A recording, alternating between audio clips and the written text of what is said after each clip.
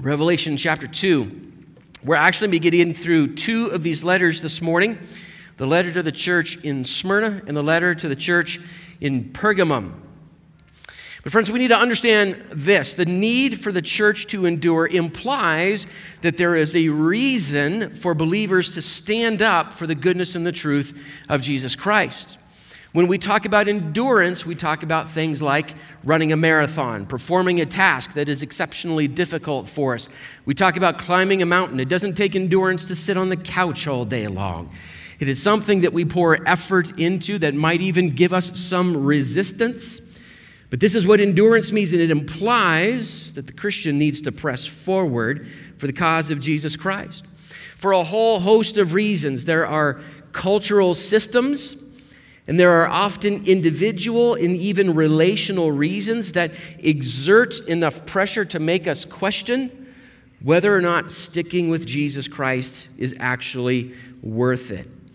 But every one of those kinds of reasons is a reason for the Christian and a reason for the church to endure, to know that Christ is true, to know that Christ is good, and to live as if all of that is true. That all that Christ says is true, and that all that he gives us in this life is good. And it's been this way for the Christian church off and on, friends, for 2,000 years now. You may remember that Jesus actually told his disciples in the Gospels, if they oppose me and you look a little bit too much like me, they will oppose you as well. But the opposition to the Christian faith is never the end of the story. It never has the final word. It is never the most powerful thing inside of the room. Now, the next two churches that we read actually give us this profound and great witness to us. Even if they stumble along the way, they are profound witness to us in their endurance for the cause of Jesus Christ. So in these two letters, a few things that we're going to sort of pay attention to as we go along. First of all, our witness is more important than the opposition. Now that's important because the opposition wants us to believe exactly the opposite.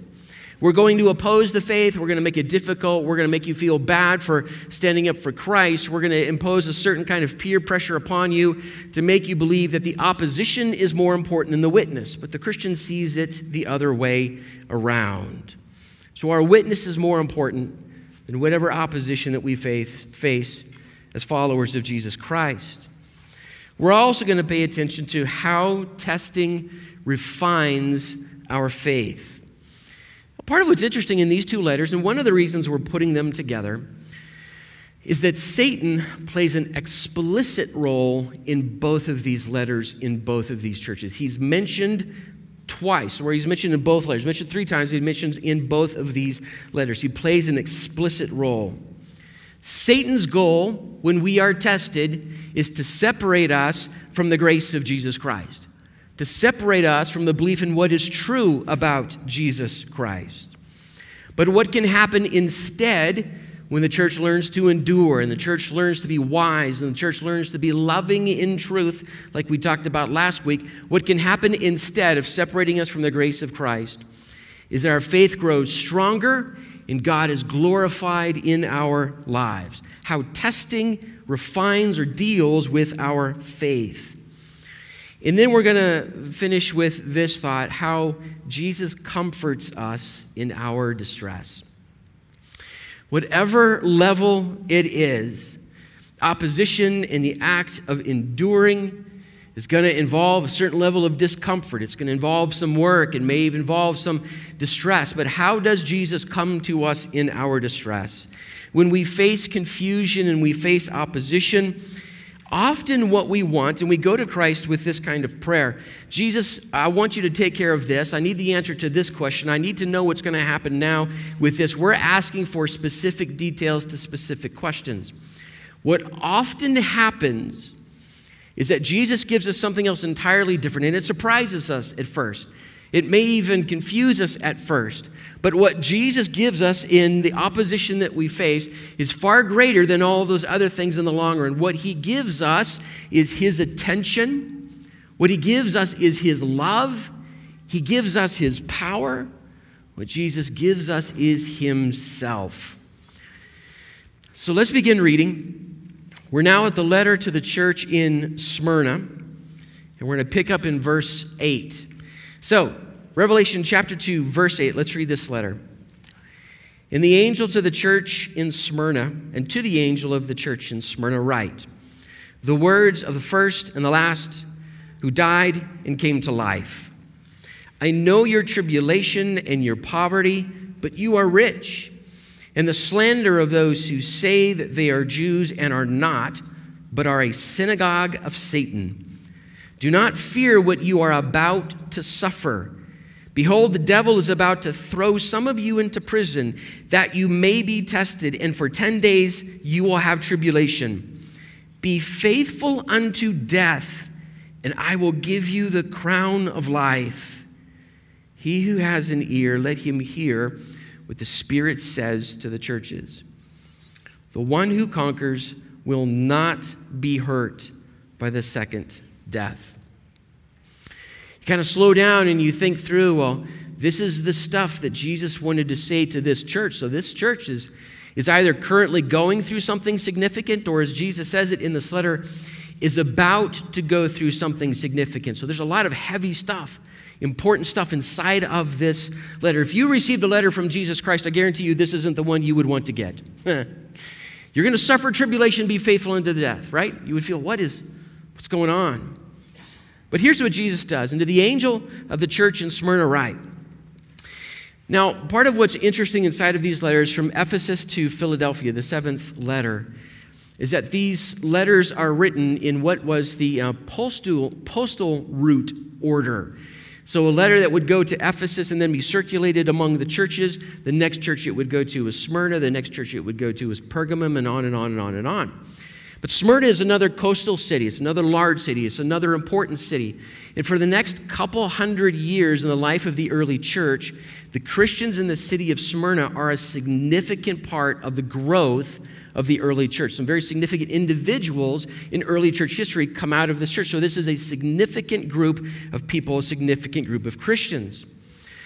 And Jesus introduces himself this way: the words of the first and the last who died and who came to life. Now, you may remember inside of these letters, there is a kind of form that all of these letters follow.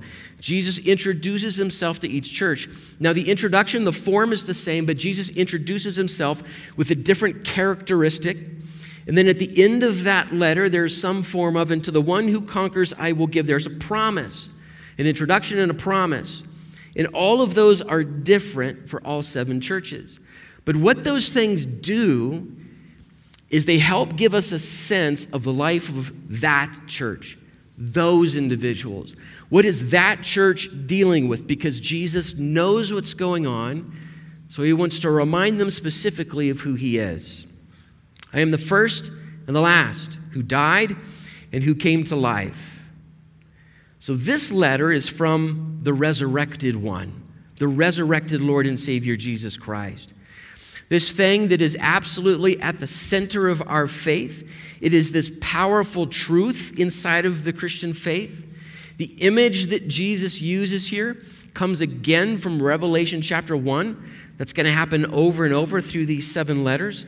So Revelation 1 verses 17 and 18 say this: Fear not, I am the first and the last and the living one. I died, and behold, I am alive forevermore, and I have the keys of death and Hades. The fact that Jesus has power over death itself is critical to the believers in Smyrna. You're about to go through tribulation. I need you to be faithful even to the point of death. And if you do so, you will receive the crown of life. They are reminded again, and we need to be reminded again, that death in this physical life is immediate union with Jesus Christ forevermore. If you're a child of Jesus Christ, death in this life means entrance into life with Jesus Christ. So this is what he is telling them. Now remember, I'm the one who holds the keys of death itself. Death cannot separate us from Jesus Christ. It's a powerful and profound truth for every single one of us. So then Jesus says, and again, I love how the body of each of these letters begins. Just that simple verb. I know what you're going through. I see what you're going through. I know what's happening. I know your tribulation, and I know your poverty. Now, one of the powerful dynamics in the city of Smyrna was that it had a large and powerful and influential Jewish community. As we piece together early church history and what we know about the city itself, it just has this large and powerful and influential Jewish community. Now, there's an interesting dynamic there, because inside of the Roman Empire, the Jewish community, especially in these large cities, they had a certain kind of religious protection. Because of their cultural heritage, because of what they brought to the Roman Empire, they had a certain kind of religious protection. Now, not so for the early Christian church. The early Christians were the oddballs. They were the ones sort of on the outside of things. They weren't part of the Jewish community. Many of those were actually being saved and they actually were becoming a part of the Christian church. The Christians weren't a part of the larger Roman religious system. So the Christians were the oddballs out. In fact, it's very common in early literature for the Romans to refer to Christians as atheists. Now, why would the Romans do that? Because the Christians wouldn't worship any of their gods. So it made no sense to the Romans. So they would accuse Christians of not worshiping any of these gods. They called them atheists. So Christians were kind of this oddball out. So this is where a lot of the opposition to the Christian church happened in the city of Smyrna. It would come from the Jewish population because the Romans would put pressure on the Jews thinking that the Christians were a part of the Jewish community. So then the Jewish community would put a lot of pressure on the church community as well. This is where a lot of the pressure would come from. So now get this. This is interesting. When Jesus says, those who believe, okay, and let's just actually read this. So know your tribulation and your poverty, but you are rich. And the slander of those who say they are Jews and are not. They are actually children of Abraham, but they are not children of God, and are a synagogue of Satan. So it refers to that group of people who are opposing the Christian church. Jesus says, now I know your poverty. And then the parenthetical statement says, but really, you're rich. The poverty of the church in Smyrna is an interesting thing. The early Christian church grew rapidly among the lower classes in the Greco-Roman world. They found hope there. They found peace there. They found truth there. They found extended family there. So there's just the case that in the early church, that's probably just the demographics of most of the church in Smyrna. But again, as people piece together the history of this church, a lot of scholars believe that the church was made poor through what they suffered. The persecution that they suffered is that they had their property taken away from them. They had their right to perform their job inside of their guild or their union taken away from them by the Jewish community and by the Romans. So even those who had enough had it taken away from them because they were followers of Jesus Christ. So Jesus says, I know your poverty. But he says, in reality, you're rich because you're children of God. There's a physical, literal poverty that they're enduring, but there's a spiritual wealth that can never be taken away from them. It's a reminder of some things that Jesus said in the Gospel of Mark. Mark chapter 10, verses 29 through 30 say this. Jesus said, truly I say to you, there is no one who has left house or brothers or sisters or mother or father or children or lands for my sake and for the gospel, who will not receive 100-fold now in this time, houses and brothers and sisters and mothers and children and lands, with persecutions, and in the age to come, eternal life. You might be giving things up in this world because you're a follower of me, Jesus says, but that in the end that's not the end of the story. That's not the last thing that's going to happen to you. There is wealth in following Jesus Christ that this world simply cannot touch. There are things, Jesus says, that I can give you that the world cannot take away from you. So whatever you give up for my name, you're going to receive back over and over and over. So Jesus tells this church in verse 10, do not fear what you're about to suffer. The encouragement that this church receives is unique in its specificity. It's specific. Jesus says, I know this, and here's how it's going to happen. I want you to not fear what you're about to suffer. And then he says, for 10 days, you're going to endure tribulation, and I need you to be faithful even to the point of death, and you're going to receive the crown of life. Now, this kind of thing being written to these Christians in this city with all of these kinds of things that we've talked about already probably doesn't come as much of a surprise to them. They've gotten crossways with the cultural powers in their city. They've already suffered several things. And so when they hear this, it probably doesn't catch them off guard. But what it does do is it encourages them in some very specific ways. It reminds them of some very important things about what it means to follow Jesus Christ, even while suffering for his name's sake. And the first is this: Jesus knows they have not been lost by their Savior. This so often is exactly the kind of thing that we suffer when we go through difficult times. We are tempted to believe that God is no longer with us. We are tempted to believe that he no longer sees and he no longer knows. But when Jesus says something like this to his people suffering, it reminds them Jesus knows. They haven't been lost by their Savior, whatever it is they are going to suffer. And the second thing it reminds them of is something that you and I have to come to grips with sometimes. Christ is Lord even in our suffering. Suffering is going to happen. Tribulation is going to occur for this church. But notice who in the end is sovereign over all of it. It's going to happen for 10 days, no longer. Jesus is in charge of even things like this. Christ is sovereign. This kind of thing is a theme through the rest of the book of Revelation.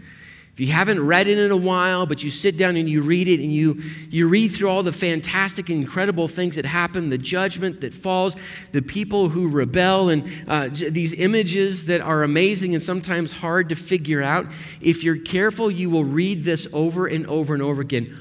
All of it is happening under the sovereignty of God. None of it is chaotic and out of control, but God is sovereign even in judgment. So he's telling his children, whatever it is you are going through, Satan doesn't have the last word. Those who oppose you are not in control of your opposition. I am still sovereign and you are still my children. So testing will do one of two things to us. When we have to endure, when we receive that blowback or that difficulty, testing will do one of two things. Again, if Satan has his way, it will separate us from the grace of Jesus Christ. We will just simply think, well, this isn't worth it. The opposition is greater than my witness to Christ. The opposition is greater than any value I receive from following Jesus Christ, so I'm just going to drop it. And if so, Satan has had his way. We've separated ourselves from the grace of Jesus Christ. But as Christ tells his church, if we endure, you're going to receive the crown of life.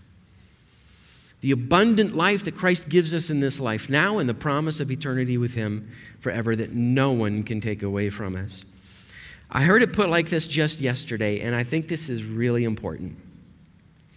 Suffering reveals our relationship with God up to that point. Suffering will reveal how you have been building or not building your relationship with Jesus Christ up to that point. This is how endurance gets traction in our futures. It does so by our faithfulness in the past. Your faithfulness to Jesus Christ, you building your relationship with him, you listening to him now is the kind of thing that builds the relationship with him that allows us to endure when the moment comes. This relationship with Jesus Christ will be revealed when we are asked to endure. Stand up for Jesus Christ. What is your relationship with the Word of God? What does your prayer life actually look like? What is your relationship with the body of Christ like? This is one of the reasons that we gather together, is for encouragement and strength for each other. We don't know every season of life that has walked into this room. We don't know what other people in this room are enduring, but we are here together worshiping Jesus Christ together. We are telling each other we are in this together for the cause of Jesus Christ. What is your relationship with the church like? Because that faithfulness now will be revealed in how we endure in the future. So Jesus tells this church, he who has an ear to hear, let him hear. Make sure you pay attention to what the Spirit is saying to his church. The one who conquers will not be hurt by the second death. So the promise to the Christians in Smyrna here, those who endure, even a physical death, is that they will not be hurt by what is called the second death. What on earth is the second death? Never mind, let's just move on. No, we're not going to do that. Second death is this really interesting term that shows up in the book of Revelation, and it comes to the surface right at the very end of the book. It comes to the surface in Revelation chapter 20, especially the end of Revelation chapter 20. And it's important that we understand the context there so that we understand what we mean by the second death. The end of Revelation 20 is the point at which the end of all things is happening. It's after what we sometimes call the millennial age is described in Revelation chapter 20. And what happens is what we often call the great white throne judgment. So the text says this at the end of Revelation chapter 20. All of heaven and earth, there's no space left for them. They're rolled up and they're gone. We're getting ready for a new heaven and a new earth, a brand new creation. So all of this is gone. And every human being this is amazing, but this is how it's described to us. Every human being is lined up before God as he sits on his throne, and these books are open. And everyone, the text says, will be judged according to what they have done. And if their names are not found in the Lamb's book of life, then they're cast into what the text calls the second death. The second death, biblically speaking, is that final, eternal state without God. So the promise here to the church in Smyrna, to the one who conquers, will not be hurt by the second death. This is the promise of eternity with God. You won't be touched by any of that. An eternity without God. That's what the second death means there in the Revelation chapter 20. We conquer, we endure, we walk with Jesus Christ until the very end, until the physical death of our lives, and we are found to be with him forever. I want to put this letter together with the next one, also a little bit shorter, the letter to the church in Pergamum, and then put some of these thoughts together. So Revelation chapter 2, verse 12 is the next letter. And to the angel of the church in Pergamum write, the words of him who has the sharp two-edged sword. I know where you dwell, where Satan's throne is. Yet you hold fast my name, and you did not deny my faith, even in the days of Antipas, my faithful witness, who was killed among you where Satan dwells. But I have a few things against you. You have some there who hold to the teaching of Balaam, who taught Balak to put a stumbling block before the sons of Israel, so that they might eat food sacrificed to idols and practice sexual immorality. So also you have some who hold to the teaching of the Nicolaitans. Therefore repent. If not, I will come to you soon and war against them with the sword of my mouth. He who has an ear to hear, let him hear what the Spirit says to the churches. To the one who conquers, I will give some of the hidden manna. And I will give him a white stone with a new name written on the stone that no one knows except the one who receives it. It's absolutely fascinating stuff happening inside of these letters. So to the angel in the church of Pergamum, here's what I want you to write. I am the words of him who has the sharp two-edged sword. He is the one who addresses the church in Pergamum.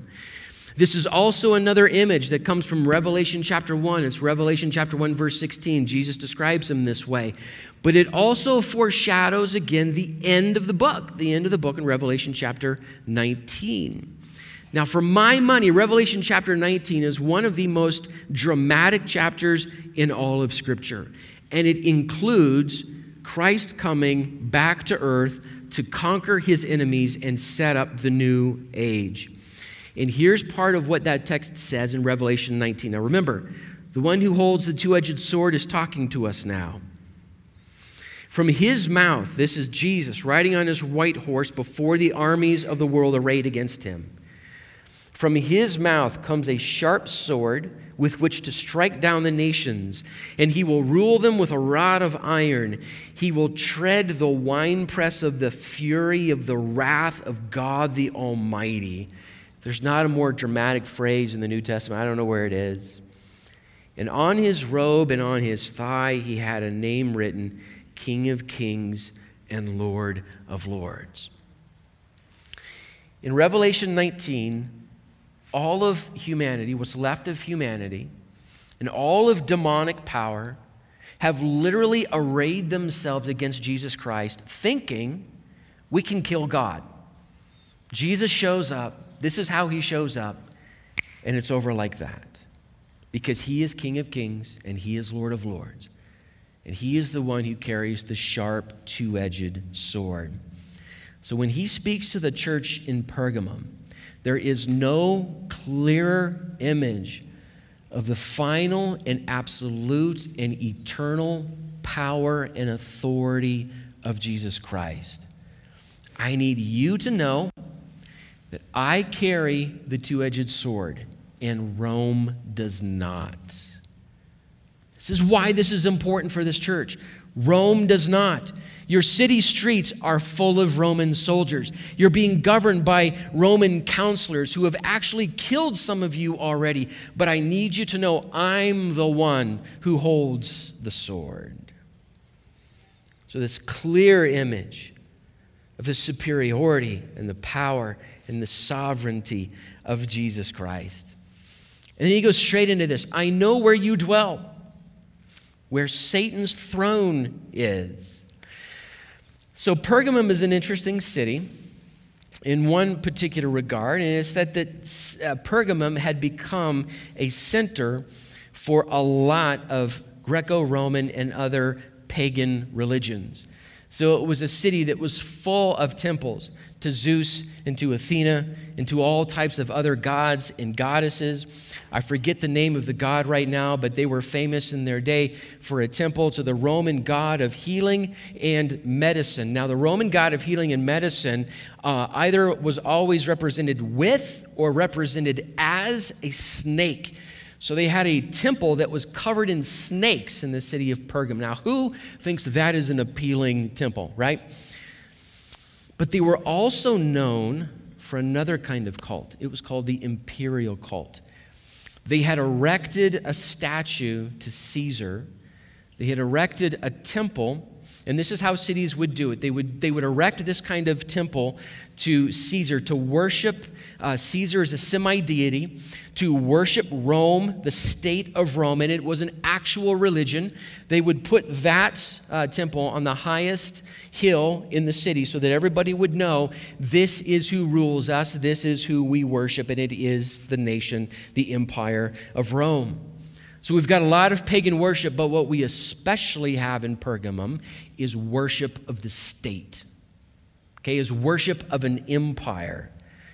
Here's why this is important for us. First of all, Scholars believe, again, that when Jesus refers to where Satan dwells, he's not necessarily referring to Zeus and Athena and all these other gods. Jesus is referring to the worship of Rome.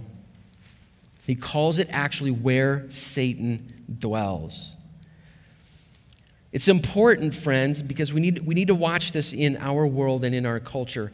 Worship of the state is a growing religion in our culture, and I use that word on purpose. It is a growing religion, not just a political ideology. It's a religion. And it is an inevitable move inside of a culture. When a culture has decided that God is no longer important to the structure of that society, to the moral grounding of that society, to how our relationships work, and on and on and on. When we remove God, what human beings do is we latch onto the next biggest thing we can find. And the next biggest thing we can find throughout human history is the state. This is just what we do. We begin to worship the state instead of God because we've gotten rid of that other thing, and we need something big to hold us together. The smaller God is in a culture, the bigger the state becomes. It's just human history. And people who argue for it throughout history, a larger and larger and larger state, are inevitably those who want God to get smaller and smaller and smaller and smaller. But the bigger God gets, the smaller the state becomes. So in the worship of the state becomes the thing that replaces every other role that God would normally have. The moral structure of our culture now is governed by the state and not by God. The state becomes the great provider, the great rectifier of sin, our object of hope for the future, the final judge and arbiter of all justice. Instead of God, we put it in the hands of human beings. So plenty of people worship the idol of the state, and they've given it all the powers and the responsibilities of God, sometimes without even knowing what they have done. Something happened in Alberta, Canada, in the city of Edmonton almost 2 weeks ago. A pastor by the name of James Coates, the pastor of Grace Life Church in Edmonton, Alberta, Canada, was arrested and thrown into jail for having his church open and having services. They had, for a few weeks before he was arrested, the city had actually sent police into their worship services to sit there and to infiltrate and see what was actually going on so that they could build up charges against him. And sure enough, they built up enough charges against him that they threw him into prison. Now, it's been almost 2 weeks now. He is still in prison. He's actually officially been in what they call COVID protocol lockdown. What that means is a pastor for having his church open in Canada is in solitary confinement and has only been able to talk to his wife a couple of times, and that's it. This is a text message that his wife sent to the elders of the church. She asked the elders of the church to post this text because they wanted prayer. They wanted people to know what was going on.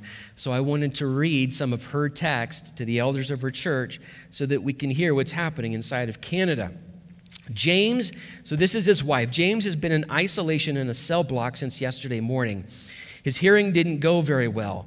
He could walk if he just sets aside his God, given pastoral duties, but he can't do that. He has a hearing today, this is maybe 10 days ago, to set a court date for his own charges. They're trying to push the court date back to June, so they want to actually physically hang on to him in prison until June. It's very possible that they will remand him until his court case. The Crown, so this is Canada, right? The Crown has called him a danger to the health and safety of Albertans. May God have mercy on our nation. I read to my children the work the Lord is doing in people through James so they can see the sacrifice of their father is not in vain.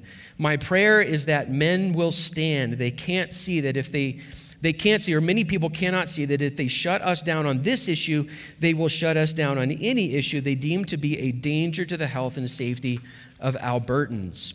My heart is broken. They tried him in secret. The officers lied to us and told us he wasn't there. They tried to hide him and sneak him out the back door. In the providence of God, one of our men was there. They had actually surrounded the area and had been praying. The officer only allowed him to tell him that he loved him and they were there with him. Then they pulled him away. They have remanded him as our lawyer seeks the appeal. The conditions of his release are that he would not pastor anymore. I cannot visit him.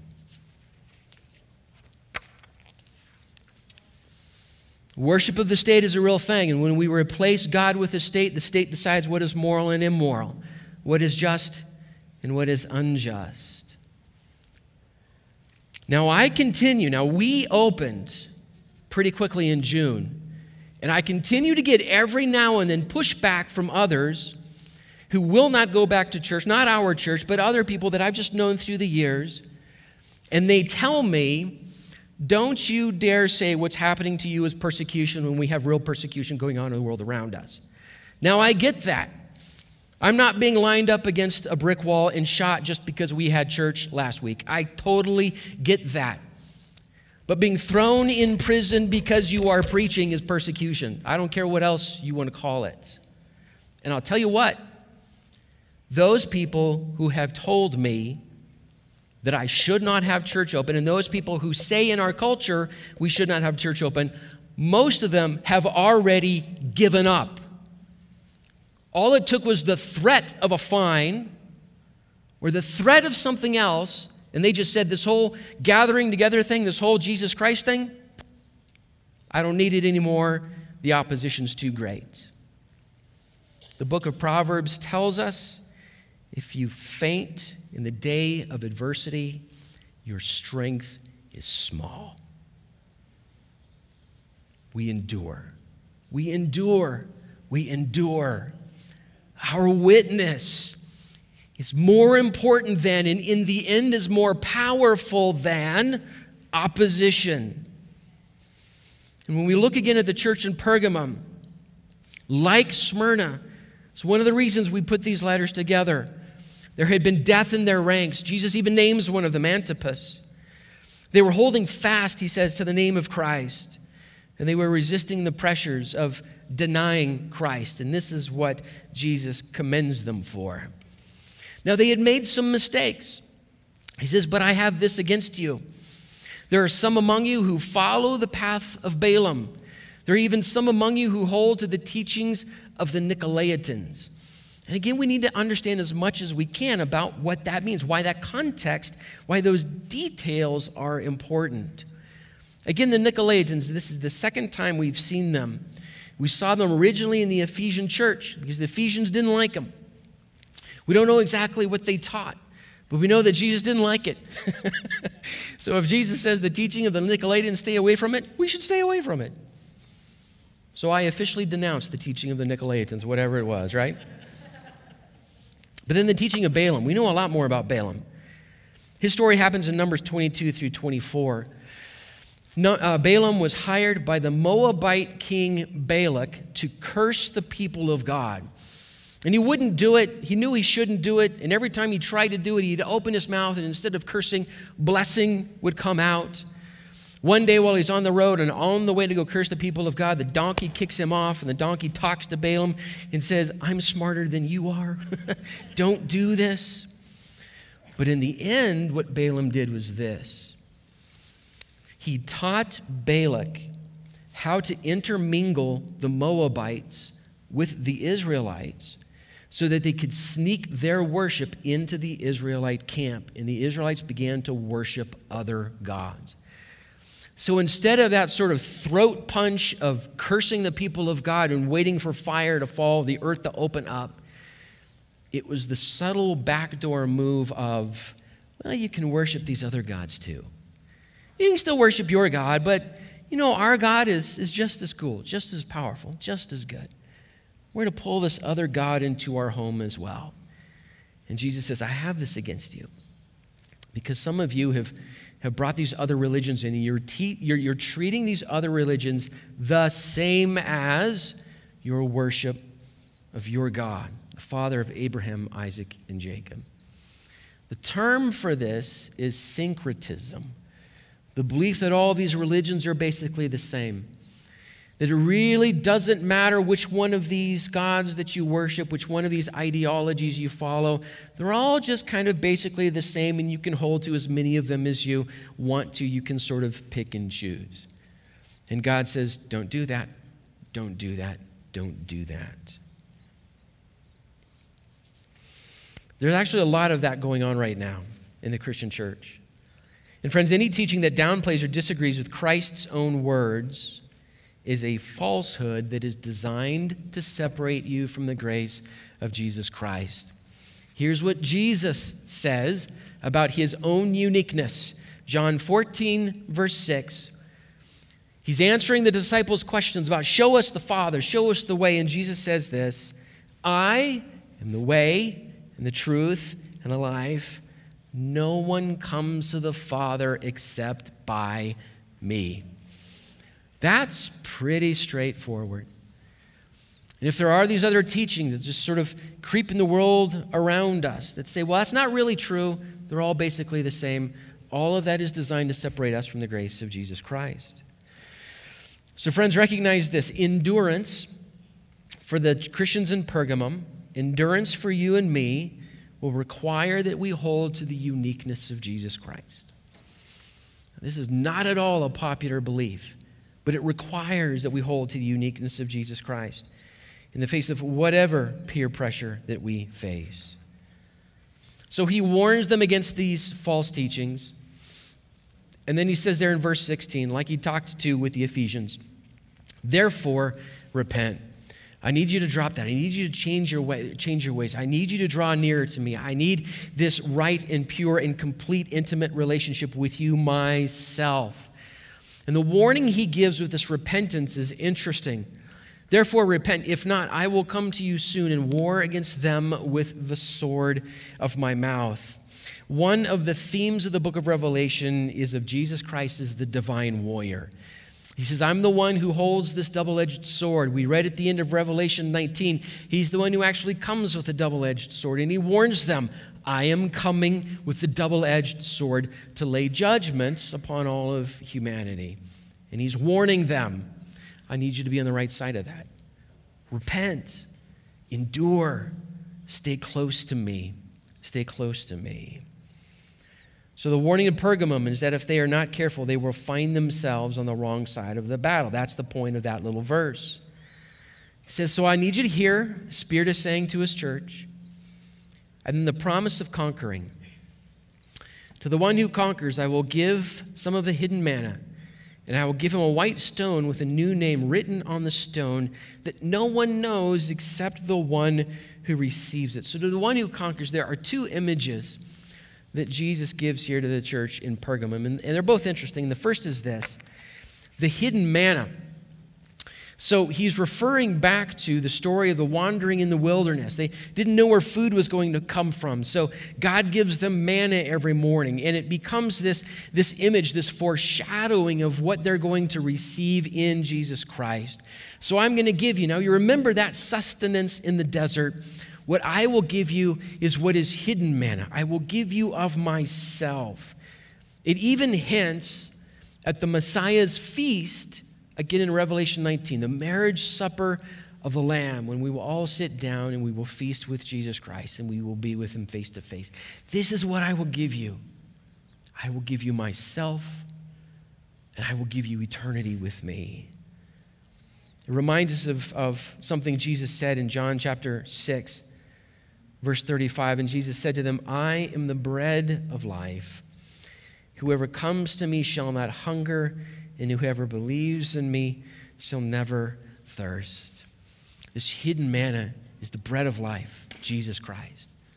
And we'll never hunger again spiritually the closer we get to Jesus. And then he promises them this white stone with a new name.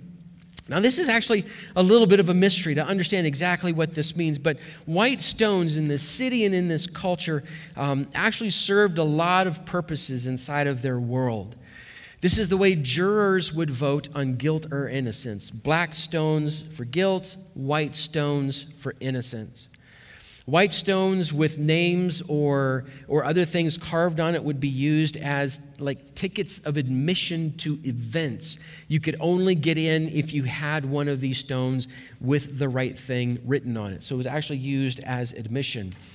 And then in the Roman world, when gladiators would actually gain their freedom, they'd be given a white stone with their name written on it. And so it was forever proof that I'm no longer a slave, I'm no longer a gladiator, but I am actually a free man. Whatever it is it makes direct connection back to the beginning of this letter when Jesus says, "You held fast to my name." You didn't drop the name of Jesus Christ. You didn't defame the name of Jesus Christ.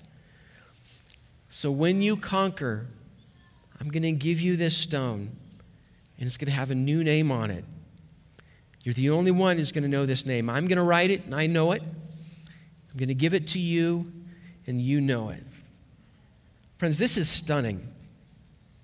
If we endure clinging to the name of Jesus Christ, we will receive a name from him that will be ours forever. And that name will carry with it the profound intimacy that exists between the individual Christian and the Lord of all creation. It's a beautiful image of that intimacy that Christ gives us. When we conquer, there's going to be a name that only you and I know. I've got another story for you this morning. This is a big day. It's story time today. I want to tell the story of a bishop by the name of Polycarp, who is widely recognized to be sort of the first major martyr of the early church. He died in 155 AD. At least he's one of the first names that we know, and the details of his story are interesting. Polycarp was a bishop in the city in the region, and he had gained so much influence and so much growth of the church where he was that he was being pursued during a period of time of Roman persecution of the church. And the local Roman proconsul, the governor, had written for permission to track down and imprison Christians, and he had received permission to do that. So he goes straight after Polycarp. Polycarp didn't want to leave where he was, but the believers in the church convinced him to move outside of the city and live inside of one of their houses for a while. So the Romans hunted him down, and they found him in his house. Now, interesting things about Polycarp is that he was a living disciple of John the Revelator. So Polycarp was a disciple of John, who was a disciple of Jesus Christ. So he's kind of a big deal inside of the life of the early church. But once Polycarp was arrested, he was brought into the arena.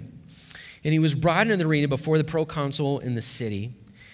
And the proconsul, the Roman proconsul, is asking Polycarp to deny Jesus Christ on penalty of death. He threatens Polycarp with animals. And Polycarp says, if God's creatures want to consume me, God's creatures can go ahead. And back and forth in church history, the Roman governor says this: reproach Christ and I will set you free.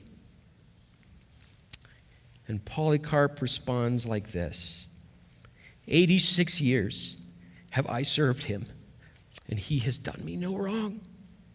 How can I blaspheme my king and my Savior? So they tied him to a post, and they lit him on fire, and he died. He has never done me wrong. He has been faithful to me for 86 years. I will not turn my back on him. Polycarp knew what we need to learn. Jesus is all we need. He is more than all of that. Friends, this is important. Jesus didn't swoop in and save him from trial or save him from death. That doesn't appear to have bothered Polycarp at all. He didn't consider that faithlessness on the part of Christ. He still considered God to be faithful. Standing in that arena, threatened, about ready to be burned alive, And he says, my God is faithful to me, and I will be faithful to him. He knew what he had been promised. You see, Polycarp was the bishop of Smyrna. That's where he came from. This letter was written to him. He knew what he had been promised. He will not be touched by the second death. He will be given a crown of life that no Roman governor can ever take away from him. He had read the Apostle Paul, who said this in Romans 8, "For I consider that the sufferings of this present time are not worth comparing with the glory that is to be revealed to us." In distress, in confusion, even in opposition, what Jesus gives is the greatest gift he can give us. He gives us himself, both now and forever. Let's pray.